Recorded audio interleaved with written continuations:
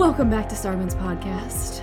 My name is not Anthony. Nope, and my name is not Kristen. If you've made it this far. I mean, if they made it this far. Of course they made it this far. We're fucking awesome. Because we're fucking cool. We're pretty dope. You've made it this far. Congratulations on making it this far. We're doing a hood... A hood episode. A hood episode. We're in the hood today. Literally, though. We're both hooded. We're hooded. In the deep right Something now. Something about the fall. I don't know why, but I just like wearing hoods because like my ears are warm. Makes my neck warm. I mean, I only did it because I felt intimidated by you, and I want like... Oh, word. I want like the Lord of the Rings. I want like a Strider. Oh, you want like the where black it's dark. hood. Yeah, you can't Jesus. fuck... I'm just gonna like talk to you like this. Oh my god.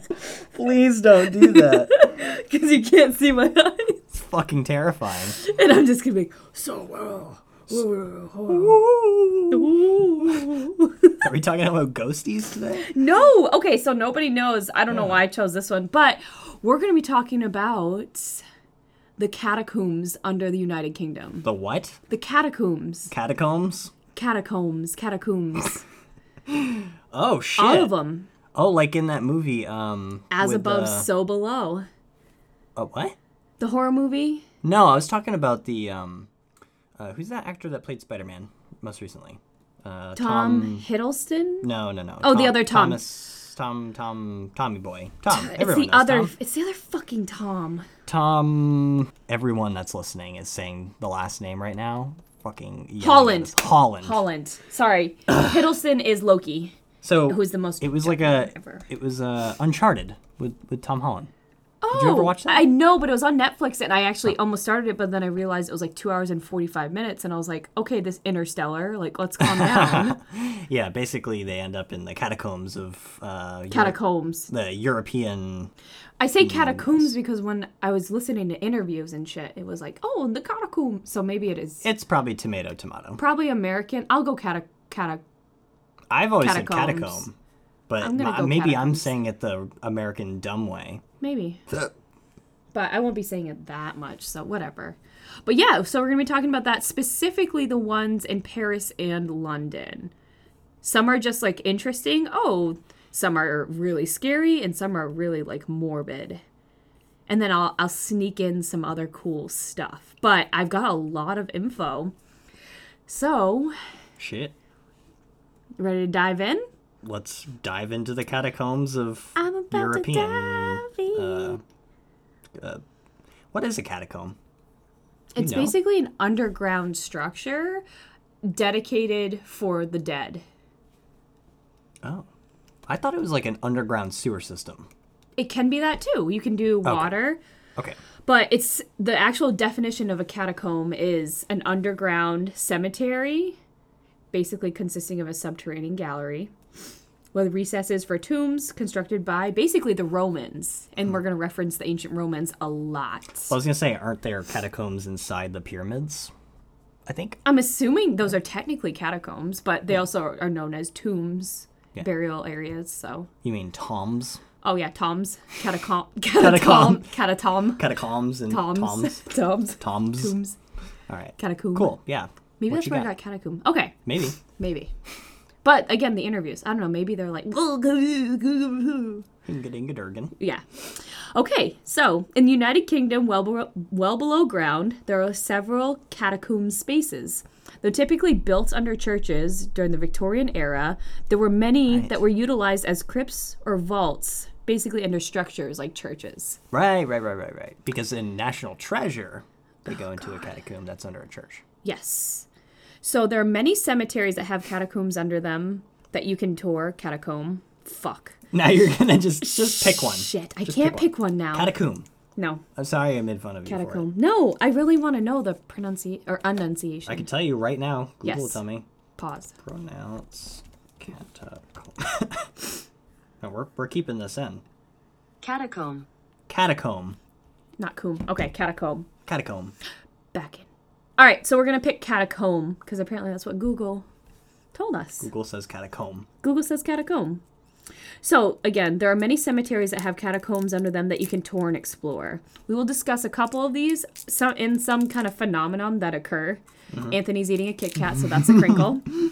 It is really fall-y vibes today. Like, I'm going to side note, it's like probably 40s, 50s, high of 60 in the sun. I've been sleeping with my window cracked, and I wake up freezing now. It's gorgeous. I love it. The leaves are changing, and I mean, guys, it's September when we're recording this. Not when you release it, but it's September 16th. So. Oh my God, it's middle of September already? Crazy. Ugh. So, the catacombs, the ones that we're going to talk about initially, for the ones under London, were built between 1833 and 1841. So in the early 19th century, due to cholera outbreaks and recurring diseases, London cemeteries were getting extremely full and becoming a health hazard. By 1830, there was a law that was passed that banned the burial of any new bodies in city limits. Therefore, this necessitated the creation of what's known as the London's Magnificent Seven, a collection of 7 cemeteries. Oh. So I'm going to list them all in the year they're created. So the Kensal Green Cemetery, which was built in 1831, West Norwood Cemetery, 1837, Highgate Cemetery, 1839, Abney Park Cemetery, 1840, Nunhead Cemetery, 1840, Brompton Cemetery, 1840, Tower Hamlets Cemetery, 1841. I like that you did that in chronological order. Yes, satisfying. The largest one, so again, these are the London's Magnificent Seven. The largest ones are Kensal Green and West Norwood, with a medium-sized labyrinth located at Brompton Cemetery. So Brompton, the second is a third one, and it only has a medium-sized kind of catacomb underneath. Right.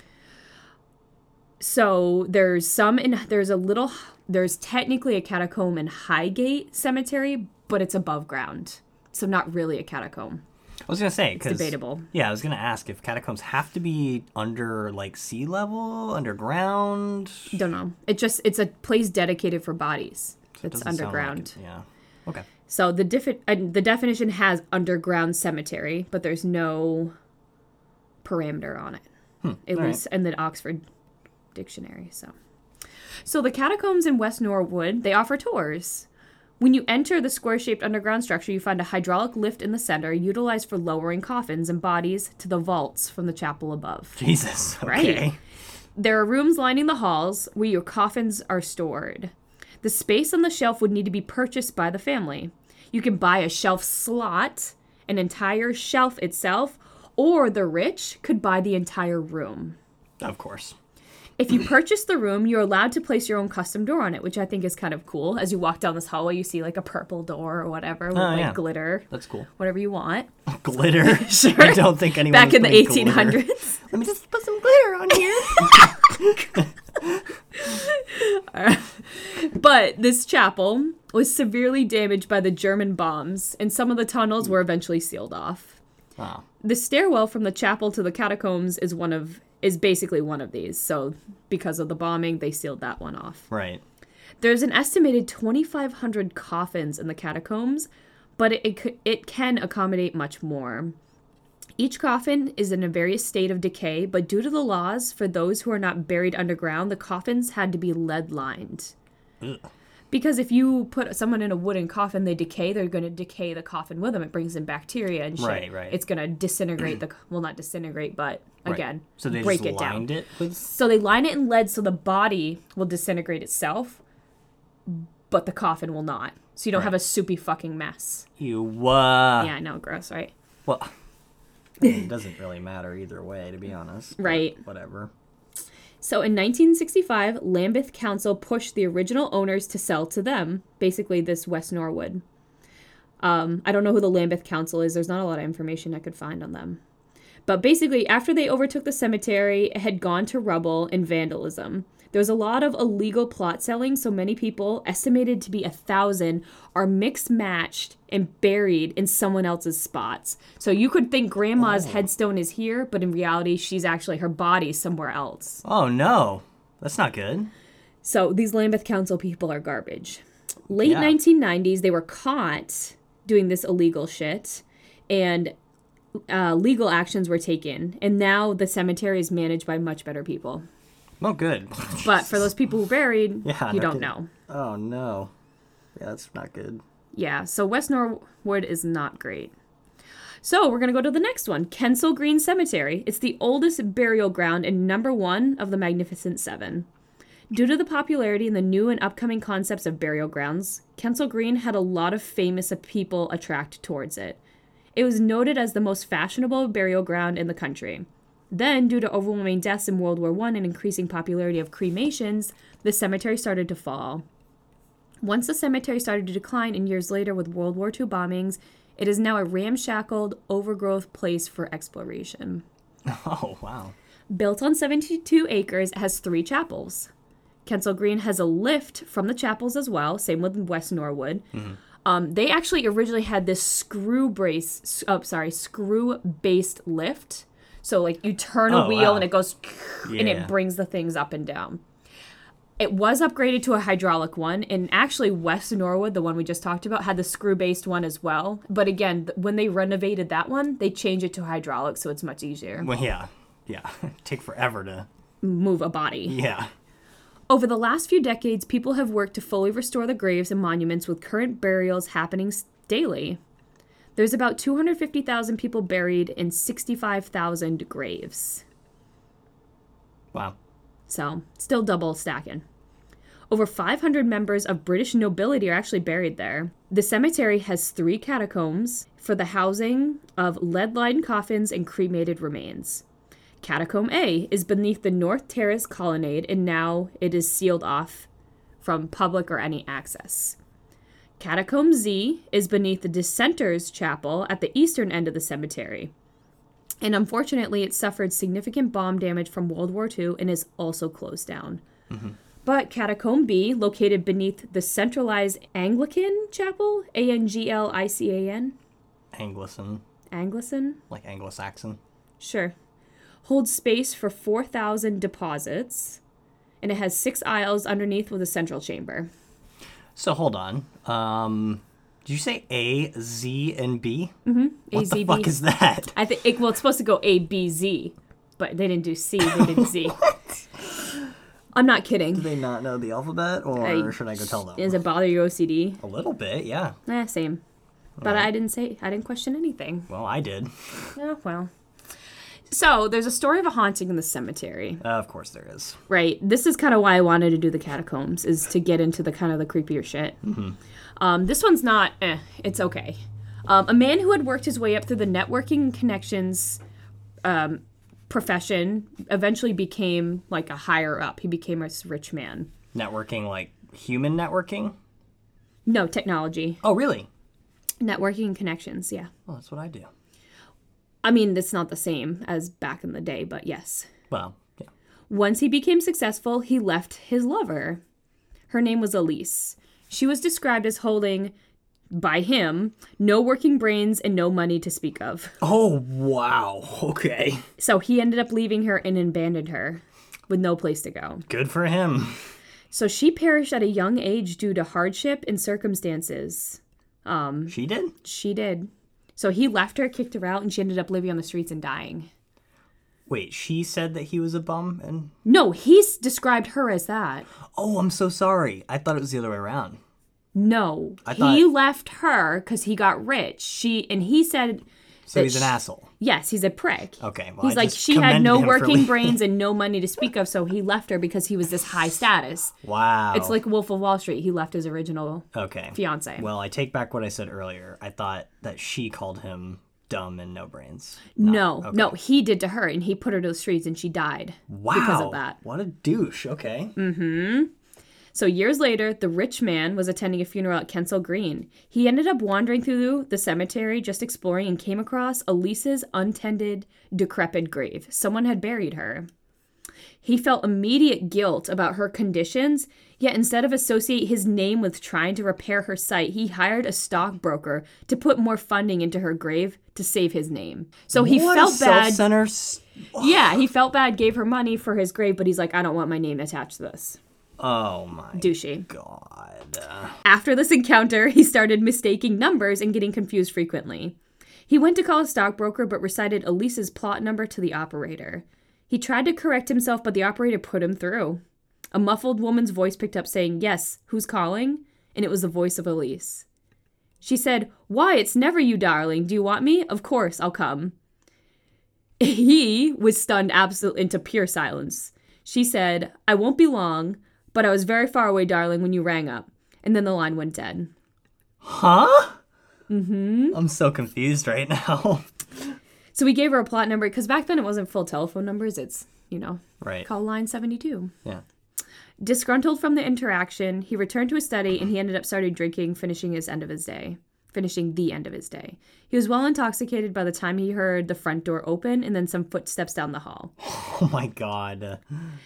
He was laying on his couch and he passed out after listening to the footsteps walk right up on the study door. He woke up the next morning to streaks of dark clay on his carpet from the front door, and he found it on his chair in his jacket. What the fuck? After that, he lived a pretty quiet life. He didn't go out too much after that. I wouldn't either.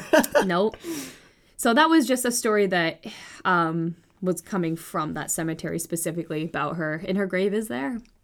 Damn. Mm-hmm. That's crazy. It's wild. So outside of cemeteries outside of the cemeteries, there's one called Camden Catacombs in London. They are basically built under the Camden markets. So they're constructed in the 1800s and owned by the Network Rail for the last basically few years, probably decade now. They were used for stabling horses and ponies for the railway during construction. So another set of catacombs that's not in a cemetery base. A lot of these tunnels provide connections to the canal and the Victorian warehouses. Most of these tunnels were lost during redevelopment in the 1980s when they're basically restructuring and building more expansive buildings on top. So they were sealed off for security and stability so they didn't collapse. Right. Since they weren't being used. Yeah. So now to go into something even crazier, now we got through kind of the boring, cool chapel catacombs. Ooh, cool. That's like the standard. Oh. Let's go into something sketchy. Okay. The plague pits. The what? The plague pits. Yeah. So the bubonic plague obviously racked London and United Kingdom hard. The first instance of the bubonic plague was in 1350. There were various waves of this disease until 1665, where the most deadly of them all basically swept through. Great. In 1665 and 1666, the bubonic plague was ravaging London. It wiped out 15 to 25% of London's population alone, which was about 100,000 residents. Guess they should have wore a mask. Just saying. Probably. But it's okay. We only treated a flu virus. Anyways, the bubonic plague, known as the Black Death, was a plague that devastated many parts of Europe.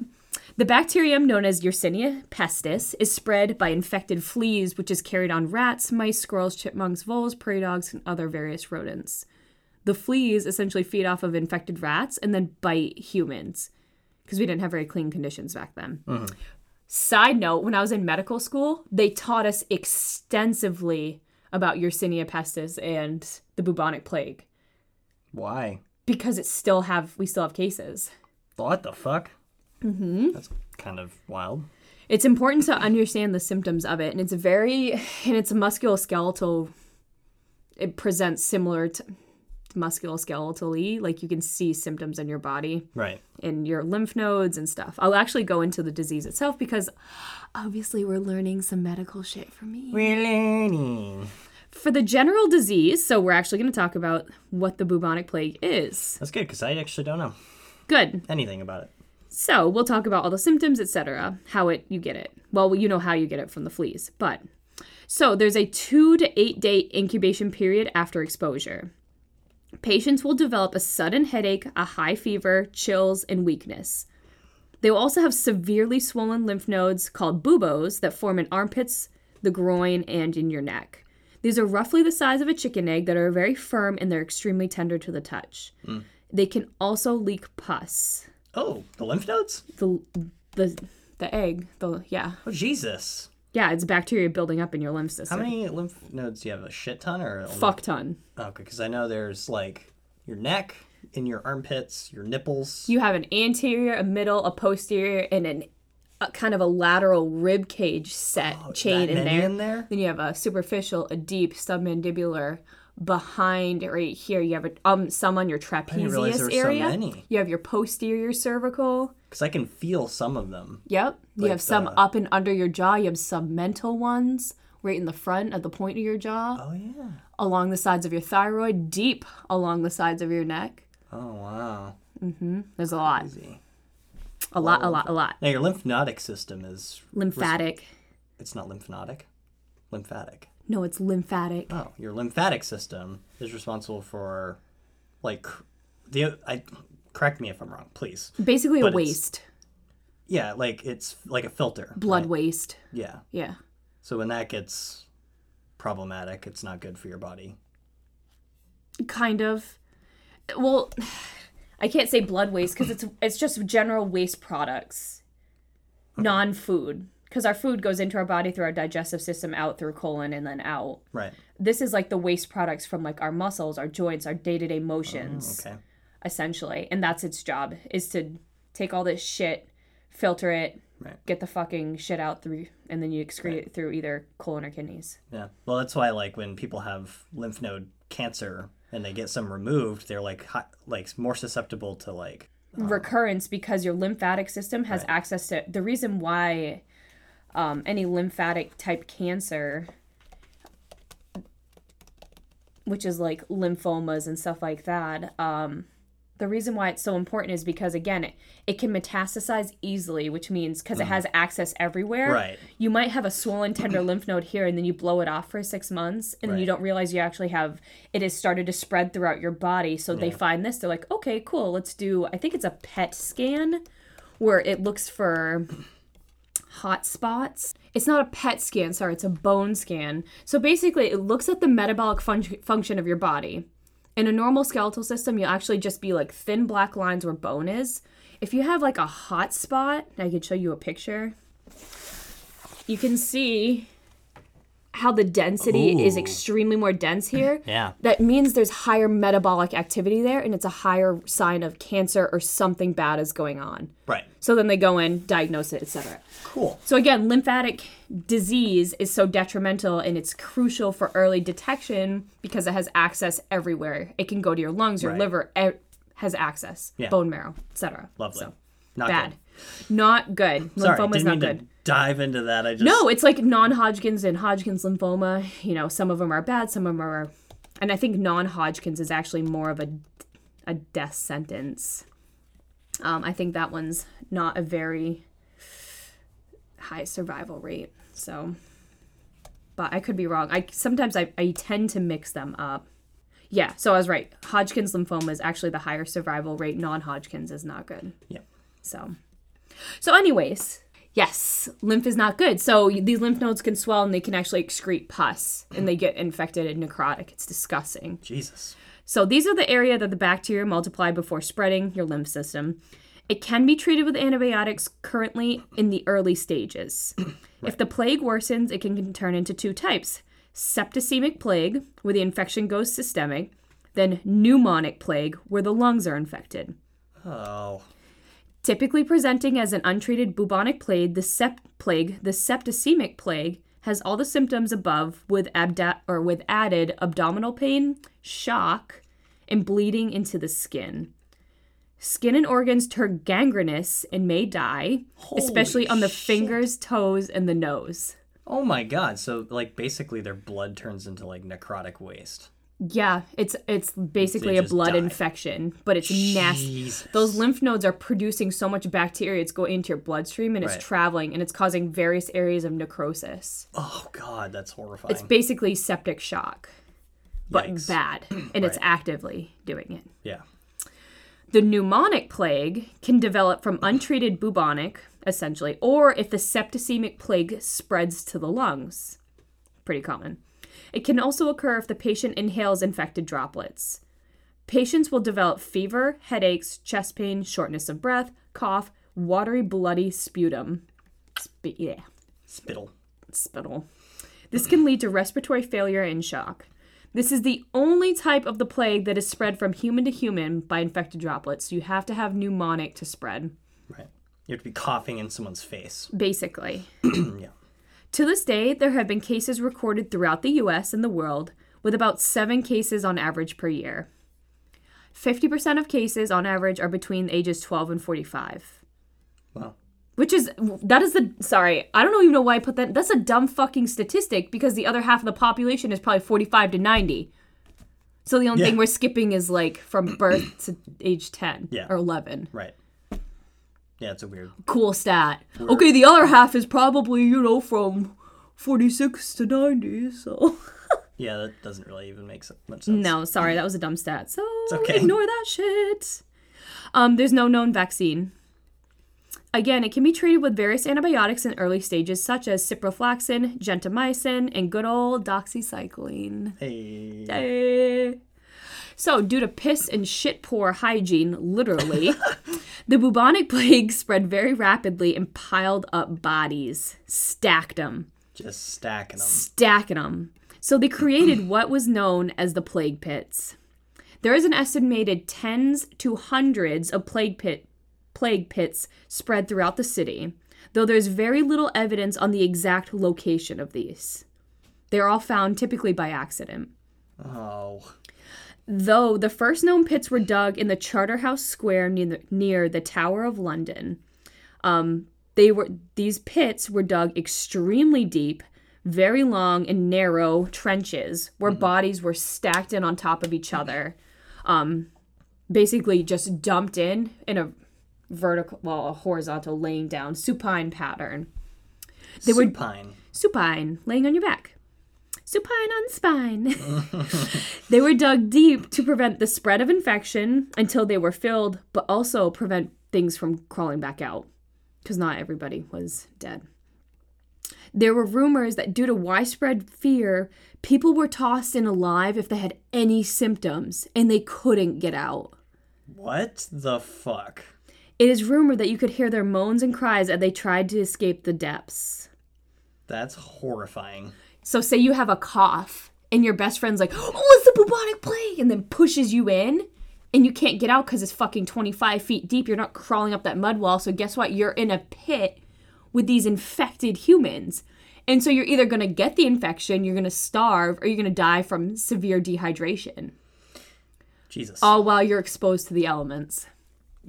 I wondered why there was, zombie movies. I think that's probably why. Because of shit like that happening in our past. That's awful. What an awful way to die. Yeah. More than likely, you probably wouldn't get the plague. You'd probably die of thirst. Before you got the plague. Because again, 2 to 8 day incubation period. Yeah. So, Jesus. 3 days without water, that'll kill you. But yeah, it's awful. So one of the most memorable excavations was from a pit where they dug up a skeleton that had the point of an arrowhead lodged in his spine. Bone had started to grow around this, proving that his injury, that he survived this fatal, awful injury just to die from the plague. Jesus. And I actually heard about this guy in med school because they showed pictures of his scan with the arrowhead, like just a little sliver was sticking out and bone had fused. Oh, weird. Encapsulated it essentially. Yeah, healed over it. Yeah, like a foreign body reaction. Huh. It was kind of crazy.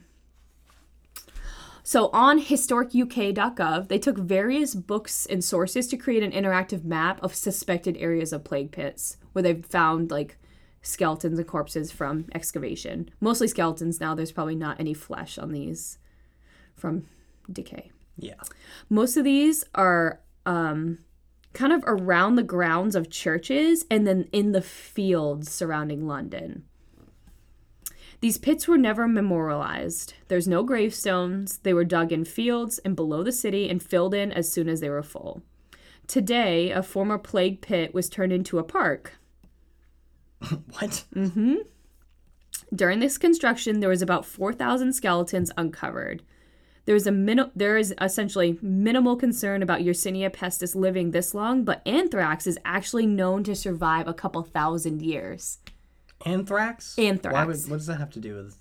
Because if you dig up a pit with bacteria, it's kind of like the glaciers and shit melting. What if we expose this super pathogen that's been lying dormant? Yeah. So if we accidentally dig up a plague pit, Yersinia pestis isn't going to survive this long without a host. But anthrax can. I know, but I'm asking, where's the anthrax coming from? Is that part of...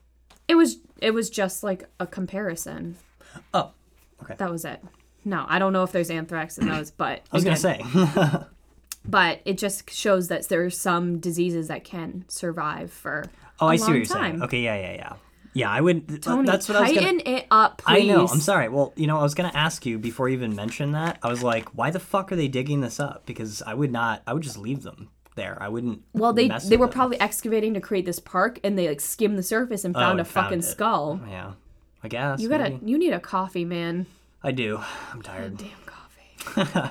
Okay, now we're gonna get into the sketchy labyrinths. So if we're hopping over to Paris, France. That was us hopping over. Comes home to one of the wildest labyrinth of catacombs. Did you An know? underground labyrinth, or Huh? is this an underground labyrinth? Yes. Sick. Did you know only second to Bangkok, Paris is the second most visited city in the world? No, Yeah, crazy, right? like for travel or The second most visited city in the world. oh, so just yeah, okay. Thank you. I'll let you think for a sec. Shut up. In order to explore these catacombs, it's typically a trespassing situation where you sneak through crevices and cracks in walls or into abandoned railroad tunnels, like a burrowed hole under the ground. Mm-hmm. Only 1/2 of the 180 miles of these catacombs is open to the public. Jesus. So in the 13th century, the Romans were the ones who were originally digging these tunnels, back when France was actually known as Gaul. Gaul. The soil is extremely rich in limestone, which is a valued building material for the city. Mm. Once the Romans were done digging and quarrying, what remained was roughly about 180 miles of tunnels, catacombs, and caverns. There are over 6 million people buried below, most of them from World War II. Oh, wow. There is frequent gang activity, enough to where specific police force is used to monitor these tunnels and go down into them. Yeah, no doubt. And unfortunately, these tunnels are littered with trash, drug paraphernalia, and graffiti. Jesus, can you imagine being like, oh yeah, back in my day, I used to do drugs in the catacombs of fucking Paris. Like, what? Right, what the fuck are you saying? What? So, there's a group called the Cataphiles. They identify themselves as a secret underground community, and they are a type of explorer of the catacombs who evade police, draw the graffiti, and frequently do illegal tours to paying, like, tourists and citizens. Oh, no. So you pay someone under the table and they'll bring you down. Wow. They have been mapping the catacombs for many years in one day to hopefully discover the entirety of these tunnels. Jesus. That's kind of cool and creepy at the same time. They are extremely expansive. I like, bet. you need days of, like, food and water, and you can't just, like, go to a faucet and get water. They're limited by their supplies and how deep they can go. Right. And they're very twisty and turny. I encourage you to just watch, like, a 10-minute interview of someone going down into these catacombs, because people post it on YouTube all the time. Just the difference from, like, you go from crawling on your hands and knees to squeezing through a 2-foot hole to a massive cavern to walking through waist-deep water to where the walls are, like, crooked to crawling over, like, bones. Oh my Jesus. And then back in the dirt and then places you can't even, like, stand up. You could not pay me enough money to Hell go in there. no. I would jump out. No. I don't go underground. Fuck that. It's scary shit down there. But it's crazy. You're looking through this and you're like, how do these guys know? And it's just through years of repetition. Yeah. And this guy, when he, like, pulled his map out, he's, like, flipping through, like, a 50-page binder of maps. He's like, to let's go where he needs see, to go. I've been here before. Right. Jeez. So going off of that, there's obviously, I just described kind of how it is down in there. Mm-hmm. There's also various warning signs above all the public and secret entrances, but one of the most chilling ones says, "Stop, this is the Empire of Death." Wow. Mm-hmm. As you explore, it's extremely disorienting. Again, there's various tunnel sizes, and you often have to dive through the holes in the floor or lift yourself up through cracks in the ceiling. Jesus. There's also many tunnels, again, that are flooded with knee to head deep water.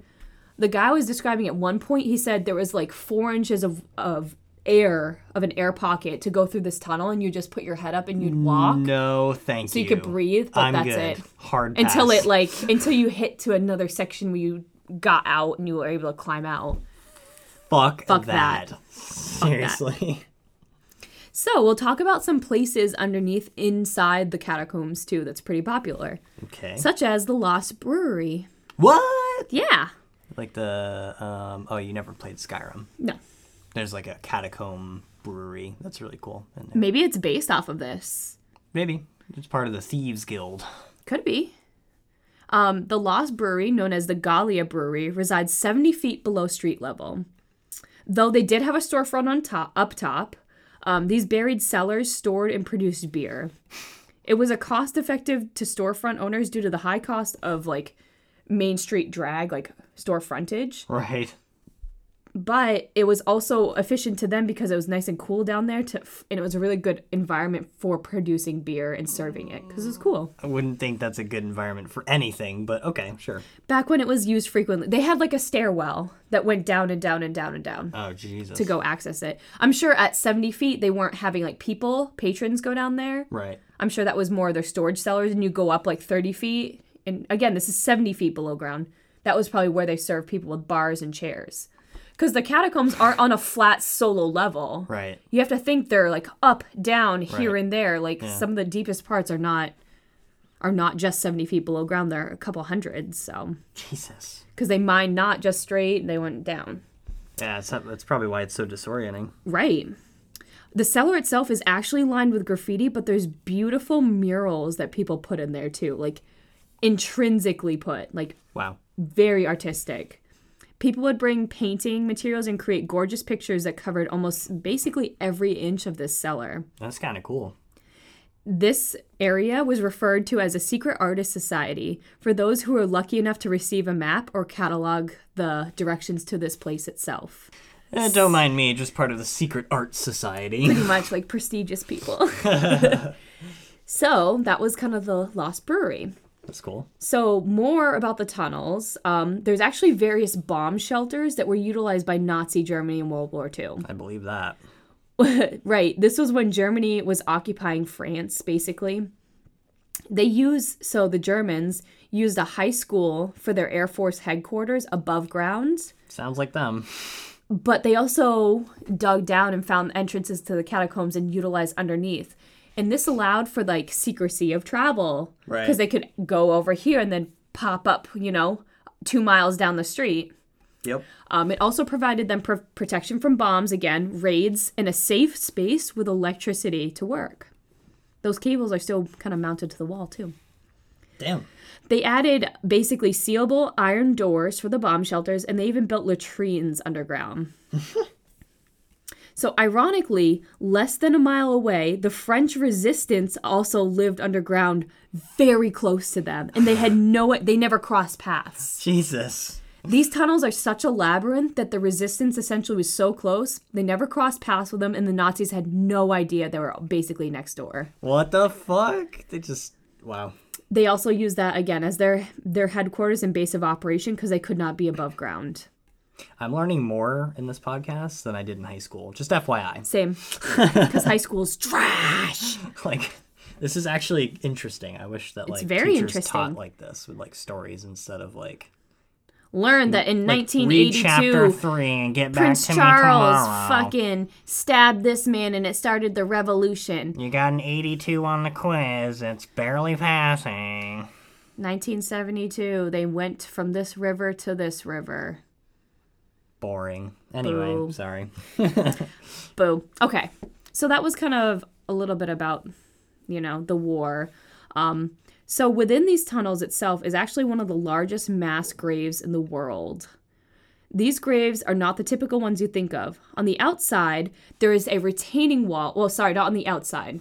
Let me paint a picture. So you're walking down this hallway, and there's a retaining wall off to the right, and it's made of tibias, femurs, and skulls. Oh. So they're stacked intricately.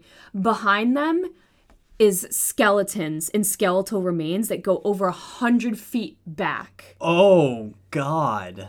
Behind this retaining wall. So someone Someone made this retaining wall. They did, absolutely. That's fucked up. This tunnel with this retaining wall is over 800 meters in length. What?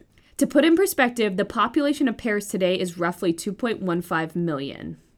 And again, there is over 6 million bodies buried. Maybe not necessarily just in this grave, but really close to this. What the fuck? So how did all the remains get there?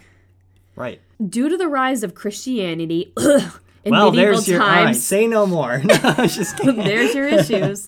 In medieval times, cremation was essentially abolished from the pagans, so typical burials were the new standard. Cemeteries were overwhelmed and mass graves were full. To save earth space, right. Like dirt. Like above ground. Yes. Yeah. They buried persons, let them decompose to skeletal remains, redug the bones up, and put them in charnel houses outside the cemetery, and then reused the dirt for more graves. Oh, what? I feel like that's so inefficient. Extremely, because you have to wait forever. Well, not forever, like some months, long-ass but... time. A charnel house, just so those who don't know, is a vault or storage room for skeletal remains. Did not know that. There you go. But we still had a problem. There's still a population issue. These houses continued to fill, and 7 centuries of bodies were stacking up. Oh my God. There's also, again, another massive health hazard to where bodies were breaking down walls into houses because of the pressure on these. They were built utilizing the same walls as houses, and then bust into your fucking apartment. Jesus. So, can you imagine you're sitting drinking coffee and the fucking wall collapses and skeletons rain in? I would be like, that's a fucking omen. What the fuck? I'd be like, bye. Done.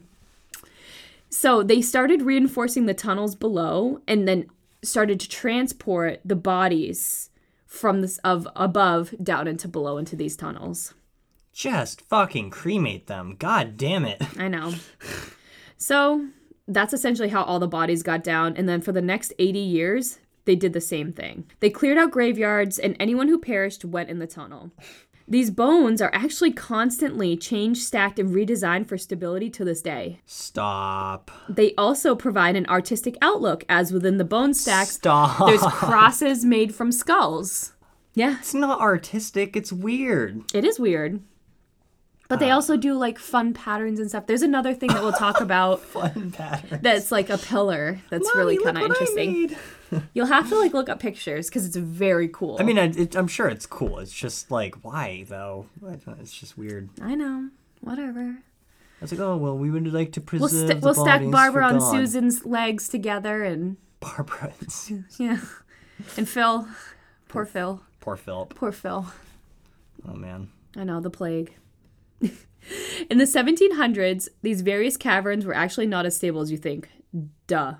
Due to frequent collapse of the tunnels and structures above, crews were sent down in to fill or reinforce the tunnels under the city. Injuries were extremely frequent, and the closest hospital was very far away. I bet. Most who suffered injuries actually perished because they never got care soon enough. In the later 1700s, a group of Capuchin monks founded a hospital to treat the men who worked in the tunnels just beneath their monastery. Oh, wow. So they created a hospital for them. That's cool. Those tunnels in the hospital still exist today. Wow. I looked it up. It's kind of cool.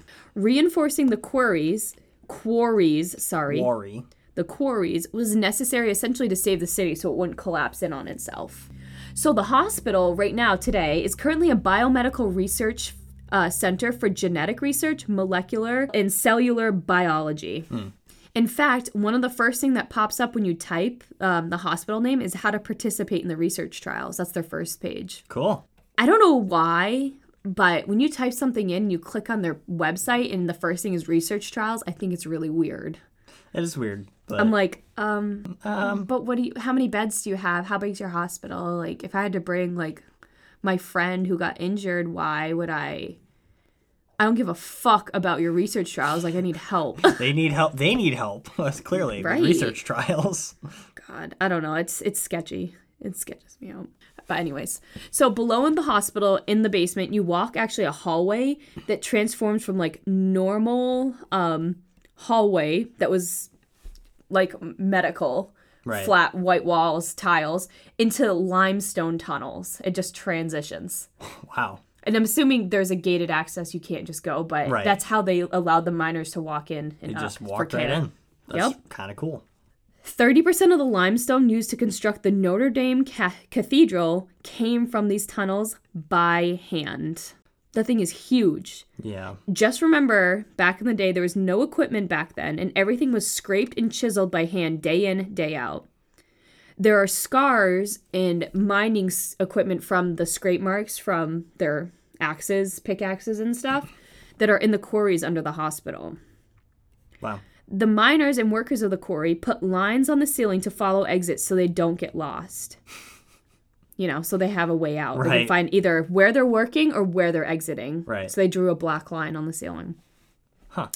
One super cool thing is that as you walk through the tunnels, there are signs that tell you which building or which street you're under, Oh, which is kind of cool. helpful, I guess, yeah. Yeah. There are also various vertical shafts as well to provide quicker access to specific areas in the tunnel without going through the tunnel labyrinth itself. So like these, basically they had ladders that go down these well-looking tubes so you could walk down the street, drop down in, Oh, cool. versus going through all the crazy Yeah, wild maze it was. right. Also, it creates exit points. Right, quicker them exit too, yeah. points.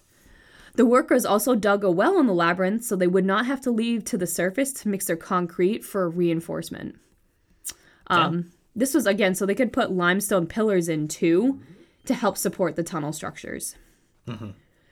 In order to help prevent the various spread of diseases, including plague and cholera, there was a waterway dug in these tunnels as well. They utilized some of the same tunnels. The Seine, an expansively large river, a lot of people have heard of it, was the main water source for the residents of basically Paris. Due to the ever-growing size of the city, it became unrealistic for people to carry water from the Seine back to their houses in the outskirts. So aqueduct tunnels were constructed to provide fountains for those who were farther away in the city. It wouldn't put it into their house, but it would put it into this general collection area way out. As you can imagine, there's also expansive sewage tunnels were built built for the same health reasons. After the 1832 epidemic of cholera killing 18,000 people, it then happened again and killed 16,000 people. They learned their lesson after the second time the sewers were built. And then they were expanded over 1,000 miles in distance to help compensate for the population that was, again, increasing. Wow. Jesus. Yeah, it took them a couple times to figure it out that they need to get their shit out of their houses. Right? No kidding. So, what's actually kind of cool about the aqueduct system too, it's the same basic concept we use today with pressure and water basins to push water out and then up from the collection force, so through the tunnels. Cool. It's really cool. So we have to discuss Notre Dame, obviously. Church was created from the limestone under the tunnels, yet underneath it actually resides a lost Roman city, Lutetia. At 16 feet below street level, Lutetia housed 20,000 Roman people. Wow. The riverfront was the first port utilized by the city just off the Seine. Due to various landscaping changes and increase in garbage, the Seine's banks changed to where the city was literally buried by infrastructure. They built over the top of it. So because this labyrinth is so expansive and so crazy, I wanted to give you guys a couple stories of cases of people getting lost, and some found, some not. Oh, God. Okay. So one of the most famous ones was a man named Atlas Obscura. He went down in the catacombs in 1793. He lost his light, and he could not find his way out. He went down with one candle. And his name was Atlas. Mm-hmm. Oh, no. Slowly and alone, he perished in darkness. There's no known reason why he went down into the catacombs, but 11 years later, his body was discovered gripping a bottle of alcohol. He was only a few feet from a staircase that would lead to an exit. Oh, my God. Sucks. So he has a headstone on display and is currently a popular meeting spot for the cataphiles. This stone also provides a warning for explorers to be prepared and have many sources of light, because there is nothing down there. Right. When your lights go out, you are in darkness. You are by your hands, and that's it. You're feeling. And you better hope you can feel the walls to take the right turn. If you even know what the right turn is. Exactly. Fuck that. I'm good. I'm all set. In 2018, 2 teens also went down to the catacombs for fun and exploration. Idiots. Legit. They got lost and lost their light sources. Idiots. Went out. They were lost for 3 days in the cold, dark tunnels. Upon finding them missing, search and rescue dogs indicated that they went down in the tunnels and they were able to find the boys and treat them for hypothermia. They found them with dogs. But it was a miracle they were even found alive. They're scarred for life. If they aren't, I'm surprised. It's very cold down there. I bet. In 2011, a group of drunken individuals went down in the catacombs. 2 members were separated from the remaining 3. The 2 actually found their way out, while the remaining 3, all in their early 20s, did not. They spent 2 days trying to find their way out before finally getting rescued by police force, essentially. Jesus. Everyone ended up okay with no damaging permanent health injuries. The only reason the police found them, they said, was they left a note on the ground that said they were heading towards the south tunnel, trying to find their way out. Oh, wow. So, yeah. I just don't know. I don't get how people get separated in these fucking situations. I do. Like, are you serious? Oh, I'm going to go take a pee. Are you going to the left, to the right, to the here, up to the crack, around? Just piss. Just pee, like, right around the corner. I'm just gonna fucking get lost. I'm just gonna get lost. I'm just gonna go here. I can't have you guys listen. If you guys have a fear of someone listening to you pee, sorry. That sucks to be you, because everybody pees and everybody poops. What? Girls poop? In 2005, a group of friends went drinking and partying down in the catacombs. They were all hanging out when they realized their friend Masha wandered off and was no longer with the group. Their friends searched for her, but they were never able to find her. Jesus. 4 months later, a group of 2 boys discovered her frozen body. Where the fuck did Masha go? Apparently away. What the hell? It was suspected because she was drunk. She wandered off, got lost, and ended up freezing to death. She was labeled as the lost girl. So there are rumors that if you descend into the catacombs after midnight, the walls will actually start to whisper. The voices try and persuade you deeper and deeper into the catacombs until you're lost in, or if you're too far. The whispering walls, quote unquote, was one of the inspirations for the movie As Above, So Below, which is a horror movie about this group that wants to discover the catacombs. Mm-hmm. Well, not discover, that there's like cool things down in the catacombs for them to find out. Uh-huh. So the whispering walls. That sounds like a Harry Potter thing. Like I would actually believe this one because there's so many dead bodies down there. Yeah. And a lot of it sounds like a lot of people just kept getting lost. Right. Which I know it's expansive and for sure easy to get lost in, but I don't know. It's just why would you keep going in one direction, not turn back and try to find your way back, you know? Right. I don't know. The whispering walls. Because the whispering walls. Come here, my dear.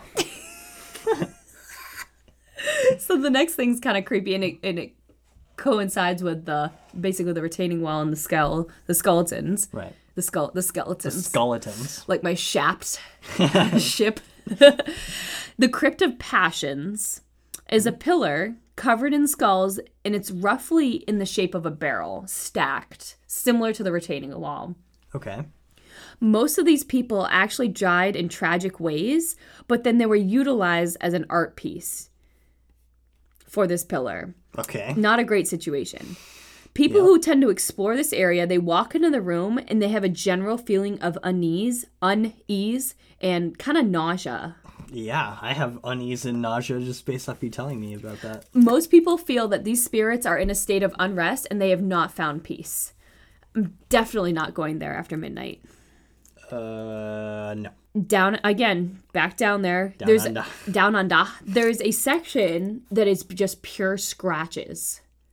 Oh, God. And not mining scratches. Like fingernail scratches? Yes. Oh, God. And obviously people have defamed this and essentially wrote their names and wrote their fucking shit. But underneath it, you can see, scratch marks that go down the walls.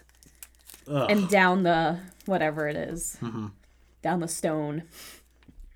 So, lastly, This is one of the most popular things from the catacombs. Shown on actually ABC Family, there is camcorder footage that was discovered within the tunnels. Someone had abandoned a camcorder and left it sitting there, and it was dead. Okay. It was picked up by an explorer and turned in. They filmed, the person who did this, they filmed their trek through the skeletal remains, the various tunnels, water areas, and caverns. It was suspected that the man using the camcorder, he was using it as a night vision and basically filming what he was seeing. But I don't know if I believe that. You can see the man, because it's recording, they were able to pull the recording. You can see the man, because it's like this view right here. Yeah. He becomes more panicked. Like, it's like a steady stream of him, like, walking. And then it turns into, like, a running. Like a full... Oh, God. He starts panicking as his steps turn from walking to a fast run. The video camera starts shaking, and he starts racing back through the tunnels. Maybe he's just having a fucking panic attack. He could have been. I would. He dropped the camera on the edge of a puddle, and the only thing you see is him splashing through the puddle, going into the darkness. Running away. What the? Could you imagine, though, if, like, you saw him, like, splash and run off in the distance and, like, a fucking, like chasing him? Oh, my God. Fuck. So the camera kept recording until the batteries died. And they found nothing suspicious after. Which is unfortunate because I wanted it, but whatever. I know. It's like I want to see a creepy animal. Many people have dedicated a lot of their, like... the cataphiles, they wanted to find his body and figure out who this man was. Because you can't see him. You just see a foot splashing in front of you and then just running, and it's dark, and that's it. Maybe he got out and he's alive, and maybe he's just living a quiet life because he was so fucking mortified about being in there. He could be. None of those guys obviously have found him yet, but this was the second inspiration for the movie As Above, So Below. So... would you go explore the catacombs of the plague pits? Nope. Nah, I don't think I would Not either. at all. I would walk down in with the exit at my back and be like, "Aight." Yeah, like poke your head Cool. in. Yeah, I'd do that. Yeah. But I would not go if past... the light like went out, I'd be like, "Oh yeah, I'm dead." Even if it's like 3 feet behind me, like, "Oh, well, this I'm is dead. it. I'm dead. I'm dead. I am fucking dead." Yep. Yeah. No, I'll go flying. I'll do parasailing. I might go skydiving. But when you stick me underground, there's this like panic that is inevitable. That ensues. Yeah. Yep. I know. Can't. I don't have panic attacks, but damn. You will if you go into a catacomb and get stuck in the dark. Yeah. The only time I want to say I've had one panic attack in my life, and I was running an adventure race up on Sunday River, and it was where they put 5 snow guns in a row, like one facing here, diagonal down, stacked up, and there's 5, so it created this snow tunnel. Right. But they're so powerful, and they're only maybe like 10, 15 feet apart. Yeah. It actually sucks the air out of your lungs. Jesus. And I couldn't, so I just am like jogging up the mountain, I couldn't see, and I go in there, and you lose your vision, you lose your air, and then I lost it. I just like covered my eyes, started spinning in a circle, falling down. I couldn't breathe. I got up and I fell like out of it. And I got to like the other side somehow, and I was like, like a full panic. And I'm like, I'm assuming that's what a panic attack is. It has to be, right? Yeah. So that's the only time, but I can only imagine. I'd probably like feel like the walls are like, Yeah. I mean, the way I describe it, because I have a mild panic attack disorder, and that is diagnosed, by the way. Good. I was a child when it happened, but is like that feeling, but induced by, like, you know how like depression is like, oh, I'm not sad, it just I am depressed today. You just feel it. It's internal. Well, that can happen. It can be a trigger for you to panic, or it can just happen. Depression can be? No, panic attacks. Oh. Can be a trigger, or it can be a just something that happens. Just something that happens. Just like well, yeah, of course. Yeah. Yeah, I mean, I've seen people literally walking down the street and just collapse. Yeah. But I don't know. I feel like there's something that you should be able to relate to it. Maybe it's the color of the street. Maybe there's asphalt or something that, you know, maybe you got, I don't know, maybe you got in a car accident and you're walking down the street and you look down and you see the yellow line and that's what you woke up to like after a car accident or Could be something. I mean, that might be classified as like PTSD then, but... Yeah, well, it's still a panic attack. It's a subsequent symptom, but not something fun. like that. No, obviously traumatic and not fun, but I feel awful for the people who do. Like, people don't understand how debilitating certain diseases are until you have them. Like migraines.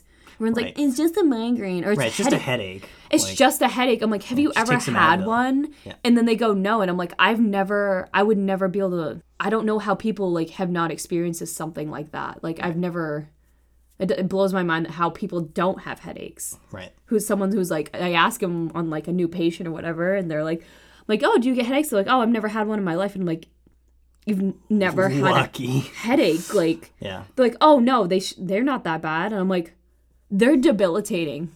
Yes, they range from like, oh, a little tweak to severe, but they're debilitating. Yeah.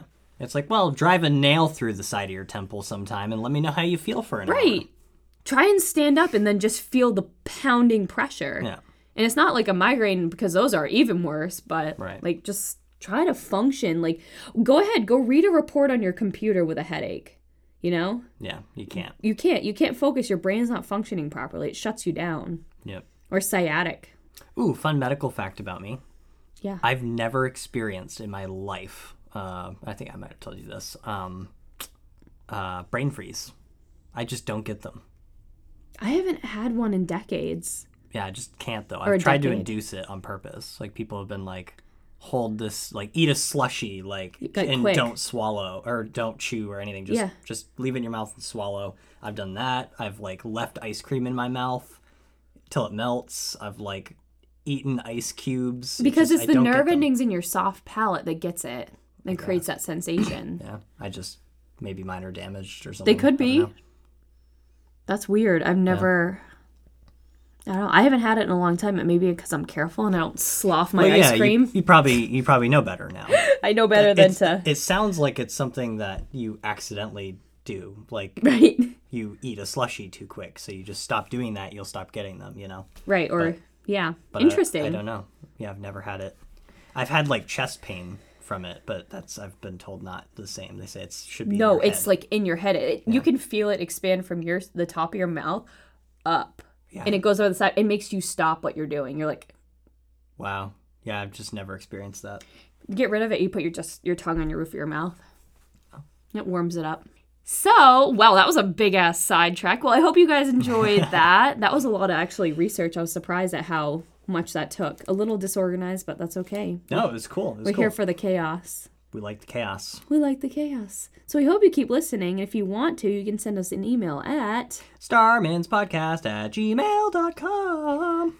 Or follow us on Instagram for some fun photos of us and cool topics. I'll probably actually post the plague pit map. I was going to say, post that cool map that you were talking about. Yes. And like maybe that maybe that hospital, if there's any pictures of it. No, I don't want to post the hospital. I'll post the retaining wall of the skulls, though. That'd be sick. Oh, is there pictures of that? Tons of video evidence. Like, everything I just talked about, footage, proof, eyewitness accounts, like, everything you can look up, you can see. Wow. So, again, you can pay people to tour you down in there. Nope, I'm not going to do that. But you don't have to. So. I'm not going to. Good. I don't blame you. All right, guys. We'll see you in the next one. We'll see you next time. Shit, do we have a teaser? We don't have a teaser because it's your episode. TBD. I'll leave it a secret. To be different. To be different? Bye. Okay, bye.